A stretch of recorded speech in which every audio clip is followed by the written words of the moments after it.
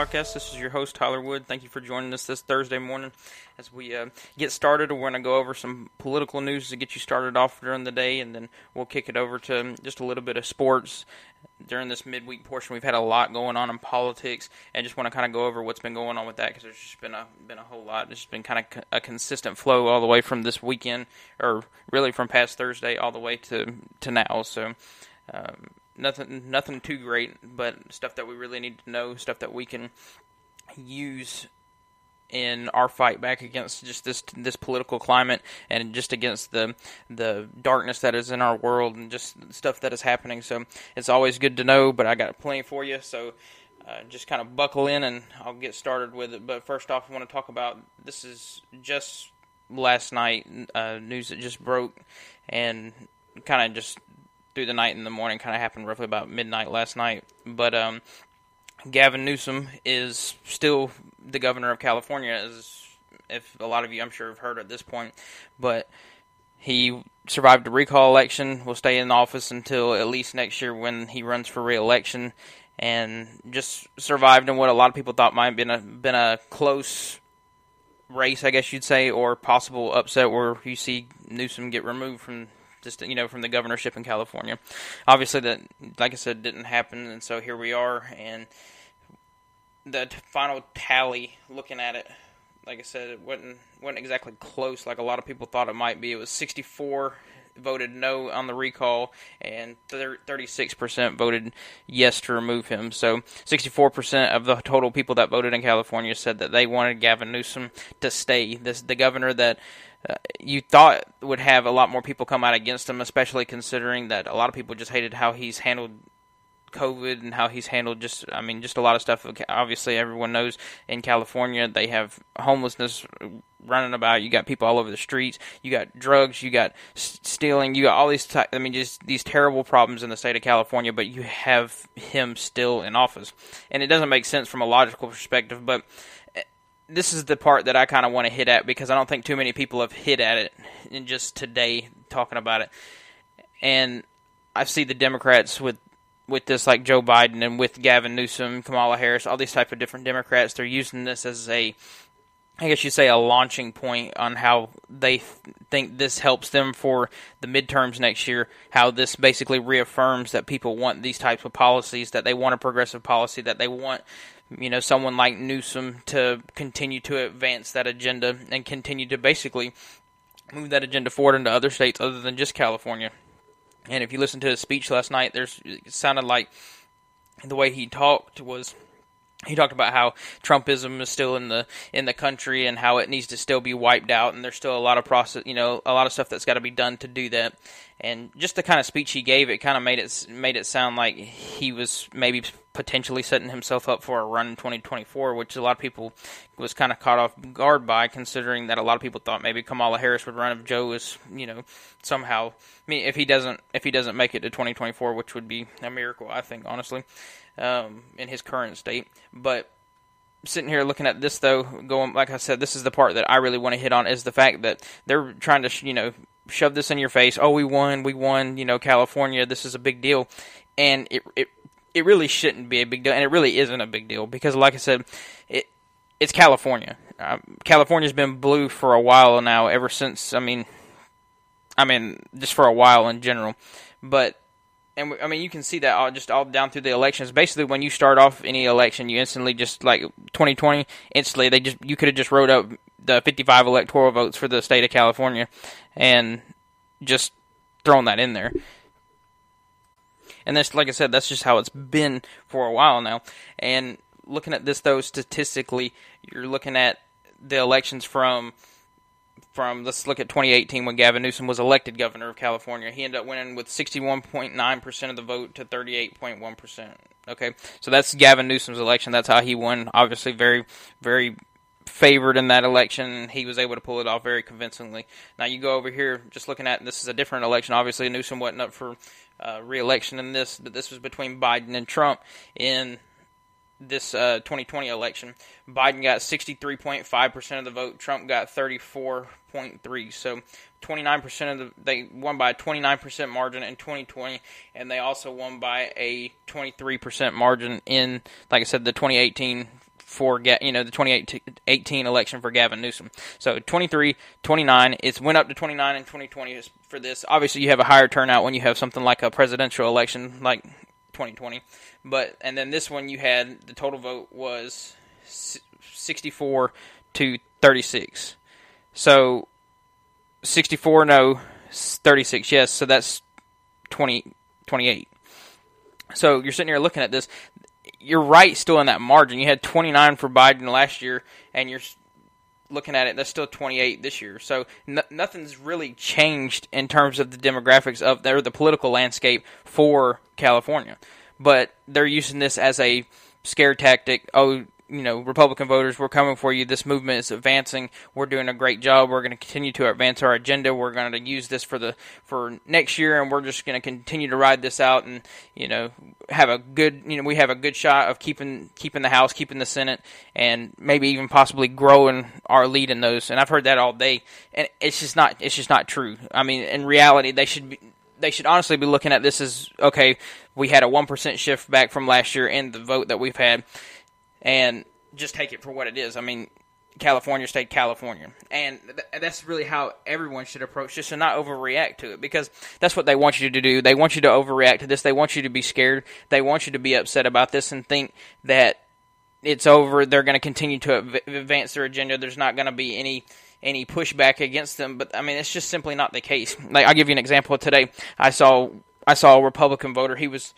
talking to some different people on one of his forums that he had, and he was talking about how I just don't see how Republicans ever win another national, see how they win another national election or any more just important elections in general.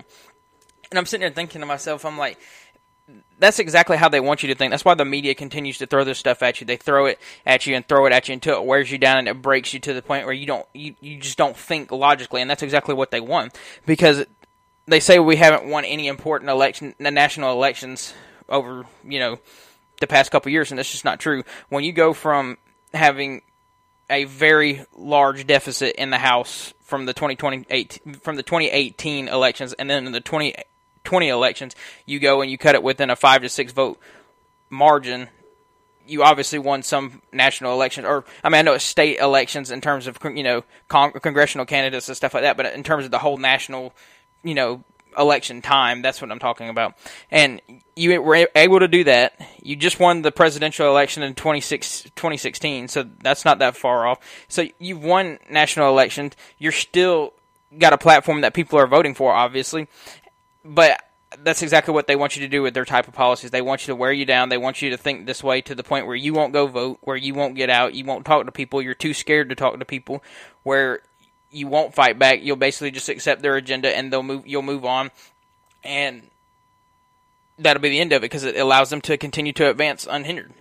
And we just can't allow that. We can't sit back and continue to allow them to ram their agenda down our throat, continue to, you name it, force these vaccines, continue to trash our country, raise taxes that they're talking about doing here now. I mean, there's just all these different types of things that they want to do, and this is exactly how they do it. They find little narratives, and they continue to grow it into this big deal when it's really not, just to scare you and use them as fear tactics. So you really got to break it down and look at it at a smaller level than what they try to do. If you look at it at a smaller level, it'll make more sense for one, but it'll also level that fear down to just basically where, like I said, you go from, we lost this recall election in California, to now it's just, California just did what they were supposed to, or what they've been known to do.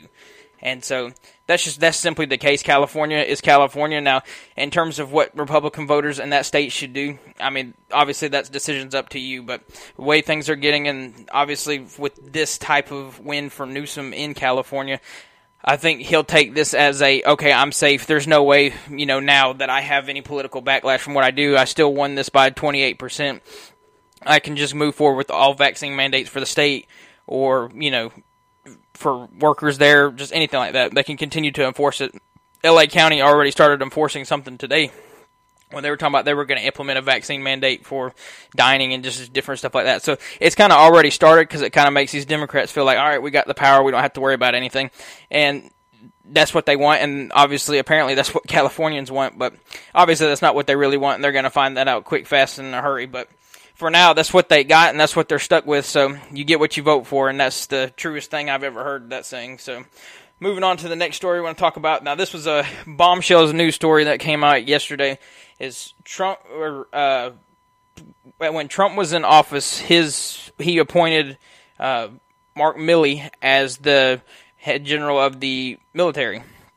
And as we all know, he's still there for Biden, and he's been involved with this whole Afghanistan situation.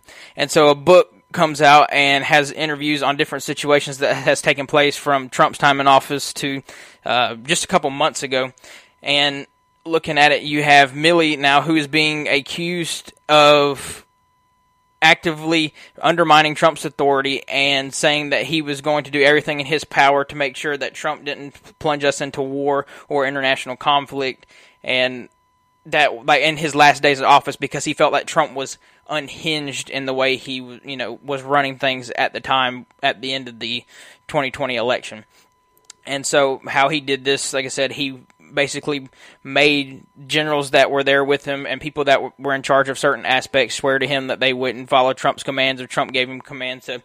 And this is what Milley thought was Trump was going to attack China, so he wanted to make sure that no one would follow his orders to stuff like that happen. And then on top of it, he called congressional members like Nancy Pelosi and talked to her about what they could do to curb Trump's Trump's powers in general during that time frame, because this is what's scary in terms of how, not only that he did this, but it's also scary in terms of, most of the time you hear these people and you see some of the stuff they do, the crazy stuff they do, that isn't logical, and just in terms of what their policy is, and you sit here and think about it, and you're like, there's no way they actually believe that. There's something deep down under that makes them, do this. It's a power grab, or they don't actually believe this. It's just them, using this as a way to advance what they want and just give them ultimate power. And while some of that is true, you can look at it in the way Mark Milley, when he's talking to Nancy Pelosi and they're actually acting on this stuff, they actually believe what they're saying. And what I mean by that is he actually thought Trump was so unhinged during this time frame that he thought Trump would actively go and attack China just to stay in power. And first of all, that makes no sense whatsoever, because if Trump in his final days attacked China and for no reason, unprovoked, people would be trying to get Trump out of office, even Republicans, because they would think he was crazy. So it doesn't even add up, but they make these stories up in their own head, and they concoct them up, and they act on it, and they do it thinking that they're saving democracy, quote unquote, but in reality, they're committing treason, and that's exactly what he did, because, like I said, while he was doing that, talking to congressional candidates and these generals and other people making him, swear to him that they wouldn't act on if Trump, gave them orders to do something, he also took it a step further and trying to prevent conflict with China and these other, possible other groups that he thought Trump might go after. He called a Chinese military general and told them if there was going to be an attack, he would warn them beforehand. So you're not only undermining the President of the United States, you're now actively selling off military communications, military action to foreign entities, the people that you're actively about to go against. And that is simply treason. Now, here's the problem with this. The only thing about this story that, while I would not be surprised whatsoever to see it be true, you have to kind of just sit back and wait with this type of story, because one, you can't just accuse someone of treason and go after him and remove him of his position and strip him down of everything and without actual proof. Now we have this as just a interview from this book of us saying it from there. They said there were 15 people in the room when these phone calls were going on, and we have people that have sat down and gave these interviews talking about this. So they're just interviews, they're hearsay, they're from someone else. So unless we can actively have a phone conversation of this actually taking place, if we have proof of it some other way, there's not really any way to act on it. And I know some people, some Republicans and some different people were already saying he needs to go ahead and step down, he needs to be tried. And while if this is absolutely true, he definitely needs to be tried for treason, there's nothing at this moment in time that could actively convict him of that. And so if there's nothing to actively convict him of, you don't have a case, so you can't really go after him at this point. So this one's definitely going to be a sit back and wait game. Now, with these type of accusations, I definitely think this warrants an investigation and should be done to the fullest. Now, do I think you'll get one? Honestly, no, because listening to Jen Psaki, the White House press secretary, talk today, she said that Biden, fully supports Mark Milley, that felt that he followed the Constitution like he should, and just, gave all this, this great review about Mark Milley, and it just shows that they're going to stand behind him no matter what. There's not going to be an investigation because they don't want an investigation because it looks bad on them, because Biden has kept him in charge, because Milley was also in charge of helping with the Afghanistan withdrawal. So the whole thing in general is just, it's a bad look that they're going to try to stay away from as much as possible. So I don't think you'll see one. I think this is going to be one of those stories that everyone gets outraged about and it dies off as long as you have Democrats in charge there. So now, do I hope something happens? Obviously, something needs to be investigated. There needs to be seen if there is a phone call that has taken place between Chinese military generals and Mark Milley. And if it is, like I said, he does need to be tried for treason. So that is what's been going on in that aspect. Trump talked a little bit about it. He's obviously said he had no idea about this going on, and well, I mean, that's true because obviously Milley was trying to keep it from Trump. So Trump, while he said he didn't necessarily know if this was true or not, he did say himself that if this is true, it is treason. So everybody's kind of in agreement, if you're a Republican, that this is what that is, and it needs to be handled that way if it is proven true. So other than that, I mean, that's definitely an interesting story that we're going to have to sit and watch on until further revelations come back from it. So next story, moving on, talking COVID for a minute, looking at Fauci. He's been going around doing his interviews with all the Democrat news media, the mainstream media, the what a lot of people like they call fake news. Been going around talking about these vaccine mandates that Biden's been putting in place and just what their next steps are after this, because they obviously said they aren't done. They're going to use everything in their power to make sure that they curb the threat of this virus and try to get it under control. And obviously we sit here a full year and about 9 months later and still do not have it under control, have it at some of its highest peaks in terms of cases that it's been at. And you look at it, and it's their next step that they're talking about now is making a vaccine mandate for international travel, for air travel. And he says that he would fully support something like this. Fauci did, and says that is actively on the table in terms of what the Biden administration is looking at. So not only have they, in the last week, said that if you're in a business that has 100 or more people, you now have to either be vaccinated or tested, and obviously we know that eventually that will be only vaccinated, as it was seen with the federal government when they gave the only vaccinated order. So you know that's coming, so you got vaccine mandates in place, and now they're talking about if you also don't get that vaccine, so you can no longer work, and if you don't get the vaccine, you also cannot travel by plane throughout the whole entire United States. So everything that was just said, though, is obviously a violation of the Constitution. And they do not care whatsoever one bit. And all of this is just based on their agenda of trying to gain more control, because if they can continue to put these mandates in place and put these actions in place, they can continue to chip away at your freedom, and they can use any public health emergency, any just national emergency in general, they can use it to gain more and more power to the point where they never have to give it up. And that's their end goal, and that's what they're going to continue to do. And so Fauci's been on all these places. He's been talking about how this is, their next step, and it's something that he agrees is going to be necessary. They talked about how this isn't, obviously in place yet, but they're trying some other measures, like they've doubled the fines for people that are flying with unmasked that they see. So just a lot of stuff that they've tried, obviously, before that didn't work the first time is not going to continue to work. So you can definitely see this coming into play, I would say, anytime within the next couple of months.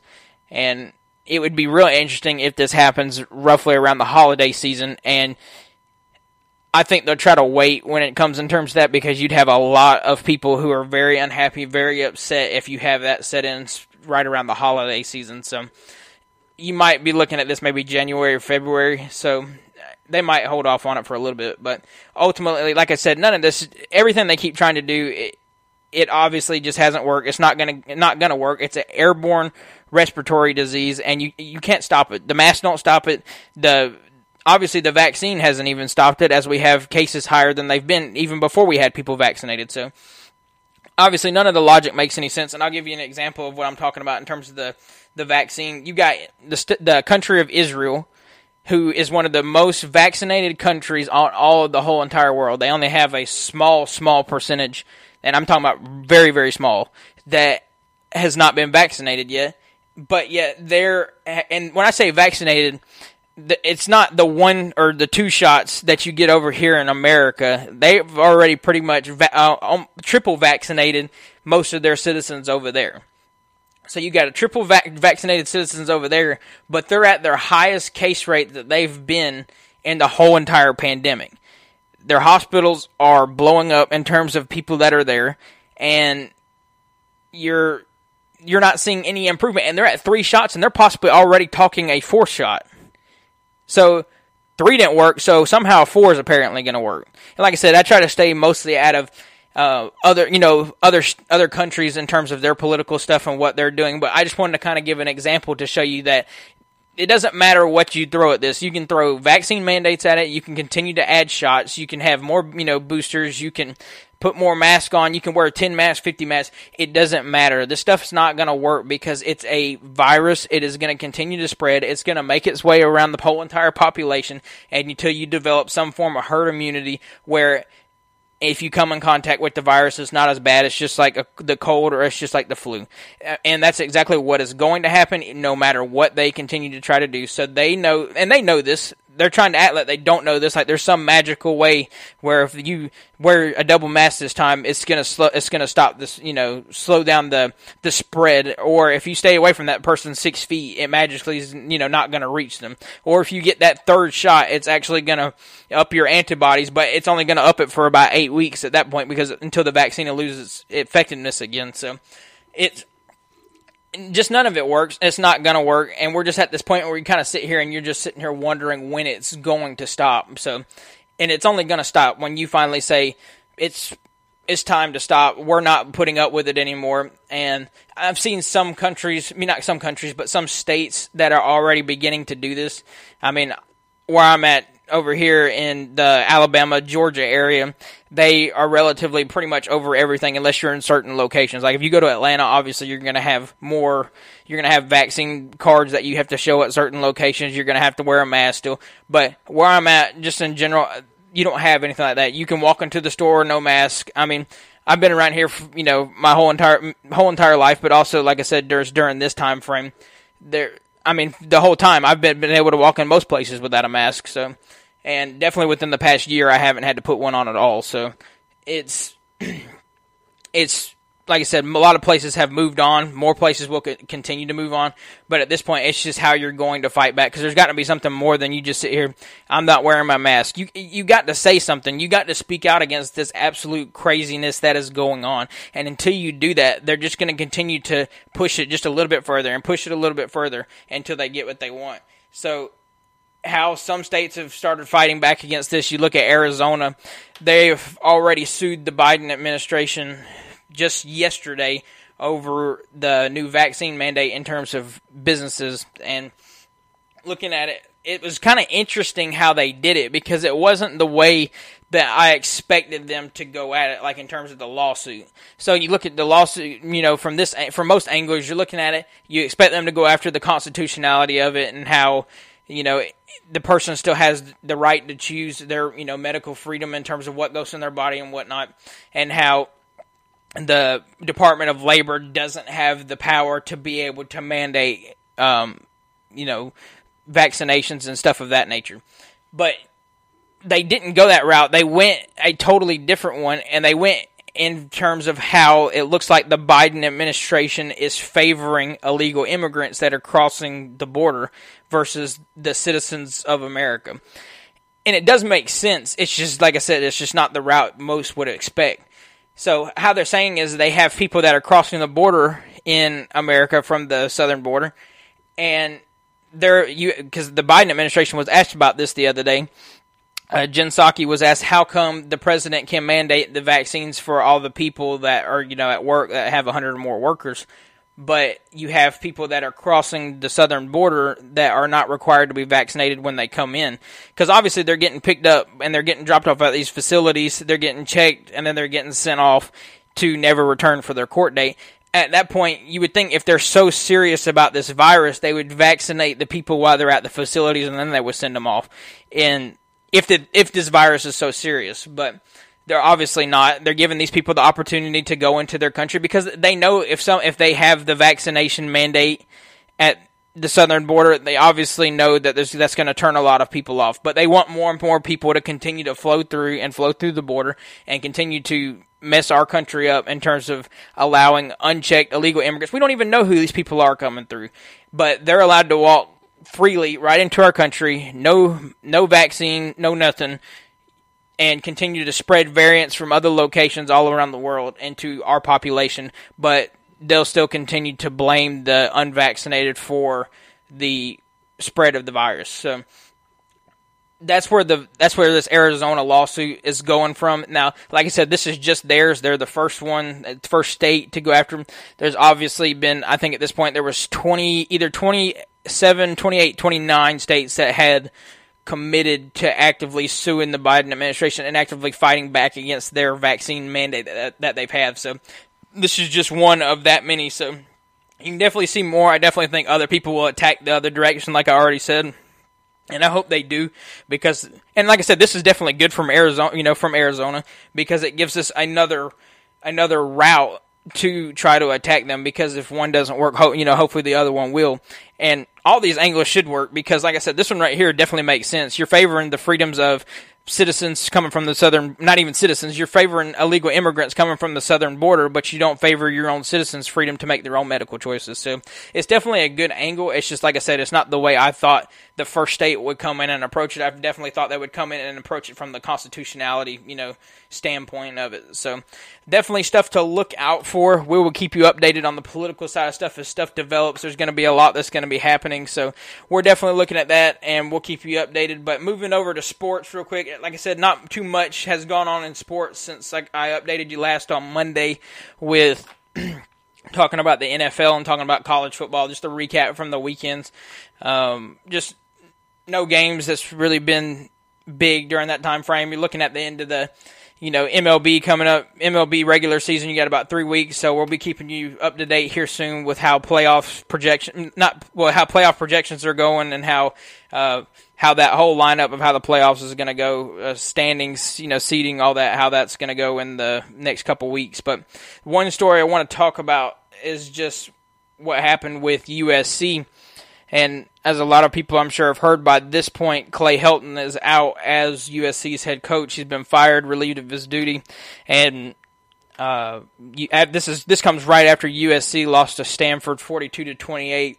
USC was ranked 14th at the time. So looking at this, it's not surprising. I guess you could say Clay Helton's been there a couple of years. It's just unfortunate because a lot of people definitely felt Clay was a really good man, was really good for that program. All the kids loved him. It came as a shock to a lot. It didn't come as a shock to me that they let him go, because obviously if you know sports at this point in time, it's all about money. It's all about recruiting. It's all about just making your program look the best, trying to make more and more money. And obviously USC hasn't just performed to the level that many would thought or think they should, and they haven't. USC is obviously one of the most storied programs in all of college football history, all of sports history, and they just have not consistently been able to put together good seasons, and they've already started this one off 1-1 with they lost to a team that many thought they shouldn't have. And the problem is USC, they should have the talent to be able to just go in and out-muscle these teams, out-talent these teams. Like, say you match up a team like, just give you an example, just Alabama. Alabama can just go in and wipe out any team like a Stanford, they would outmuscle them just simply right off the bat. Alabama could play one of their worst games, and they should still be able to walk away with the win out of that, just because they got players that have the talent, have the speed, have the physical characteristics that they need just to play a good football game or to win a football game. And you would think it would be the same thing with a blue blood like USC, but you obviously haven't seen that. When you go, and play a game against Stanford, you expect them to win, you expect them to advance, you expect them to keep their ranking, you expect them to continue to move up and improve each and every week where they have a shot at the Pac-12 title later on in the year, and you just haven't had that whatsoever. I don't even know when's the last time they really competed heavily for a top spot in college football, top 5. So, I mean, I'm sure they've got up there a couple of times, but each time that they've found a way to fall off and just not be competitive either the next season or just have not been able to consistently put together strong seasons. So when that happens, obviously a change of leadership is coming, and that's been the case with this situation right here. No one's questioning if Clay Helton's a good man. Obviously he is. The players love him. A lot of the staff there loved him. It came as a shock, especially with 2 games into the season. But like I said, football, this has become a business now, and USC is just looking to make a change, so they're moving on from him. Now, with that said, USC, it's up to them to, like I said, been through many coaches since winning, being nationally competitive. So it's time to find someone that is going to put you in that limelight, that spotlight that you want to be in. And if they can do that, if they can find a guy that can do that, you'll see a lot of things change. What I mean by that is, if you can find a guy who can put some energy into that group of players and that whole franchise as a whole, and you'll see players start wanting to come again. You'll be able to see games start being able to you'll be able to win games that you should have been able to win, like the Stanford game, and you'll just see the whole program transform. And going back to recruiting, you definitely got to find a guy that can recruit. Like I said, you're in California. You're one of the most highly populated places for college football players, and some of your best players have walked to teams over in the South. I mean, you look at JT Daniels. He was over at USC. Now he's over at Georgia. You look at DJ Uiagalelei. He was over in that general vicinity, I think, and he is now at Clemson. So you're looking at, and you should be able to recruit. You should be able to retain players like this. You should be able to hold down your fort where you're at over there in California, and they just haven't been able to do that. So that's part of the reason why they haven't been able to just out-talent teams, out-fight other teams and just win games that they should, just based on talent. And so that's where you got to start. Whatever coach they bring in, he needs to be able to recruit. He needs to be able to make this team competitive just right off the bat in terms, like I said, in terms of recruiting. So if they can do that, you'll start seeing wins translate, and just the more wins that you have, that also does help recruiting as well. So if you come in there, you start getting a couple of good 4-star players, and then you start developing that talent. So you also got to develop as well, and you can develop that talent. You'll start seeing more and more big 5-star players want to come and compete at your program and transform a place like that. And that's what you see with places like Alabama. You saw it places like Clemson. And Alabama struggled there for a while, and then all of a sudden Nick Saban comes in, and he gets a couple of good players, and then they start winning some games. They become competitive. He develops that talent. And then all of a sudden you got the best recruiting class basically almost year in and year out. And that's how it starts, and that's how you got to work with it. And that's how you got to go from USC standpoint, because you're looking at some of the names that they've talked about possibly going after and talking to, and what they want to do in terms of who they want to go after. And they're kind of small names. And while that's good, there's definitely been some small name coaches that have come up and made a name for themselves. You're a program like USC, you should be able to go after anybody and ask them if they want to come to your program.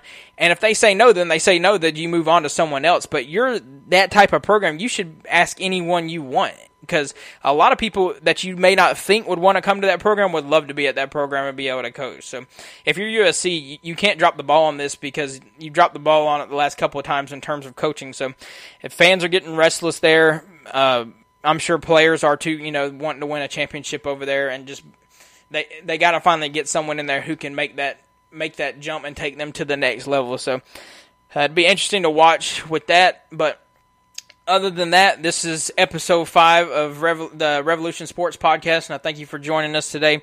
I want to give you a heads up. I posted it on our social media pages. If you're not following us there, you need to follow us so you can get updates about our podcast and what's going on with our schedule. But due to some scheduling changes and how stuff is right now, the podcast is going to be released on Mondays, Thursdays, and we'll still have our college football short episode on Saturday. We may throw some other stuff in there with that after the college football stuff, after the preview show, just to make it maybe a little bit longer since we're not having that third episode during the week.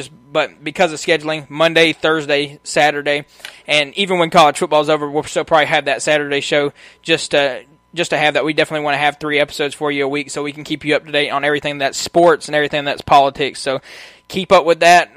Like I said, if you're not following our social media pages, do that. And if you're looking for more information, more articles on sports and news, we got you covered at our website at therevolutionsports.com. So definitely check us out there. Share this stuff. Continue to spread information around. We've gotten some good responses off our podcast, off of our articles and all that. So continue to share. Help us as we grow, because we're definitely looking to branch out and continue in these different avenues. So thank you all very much. Thank you for joining us today, and we'll see y'all in the next one.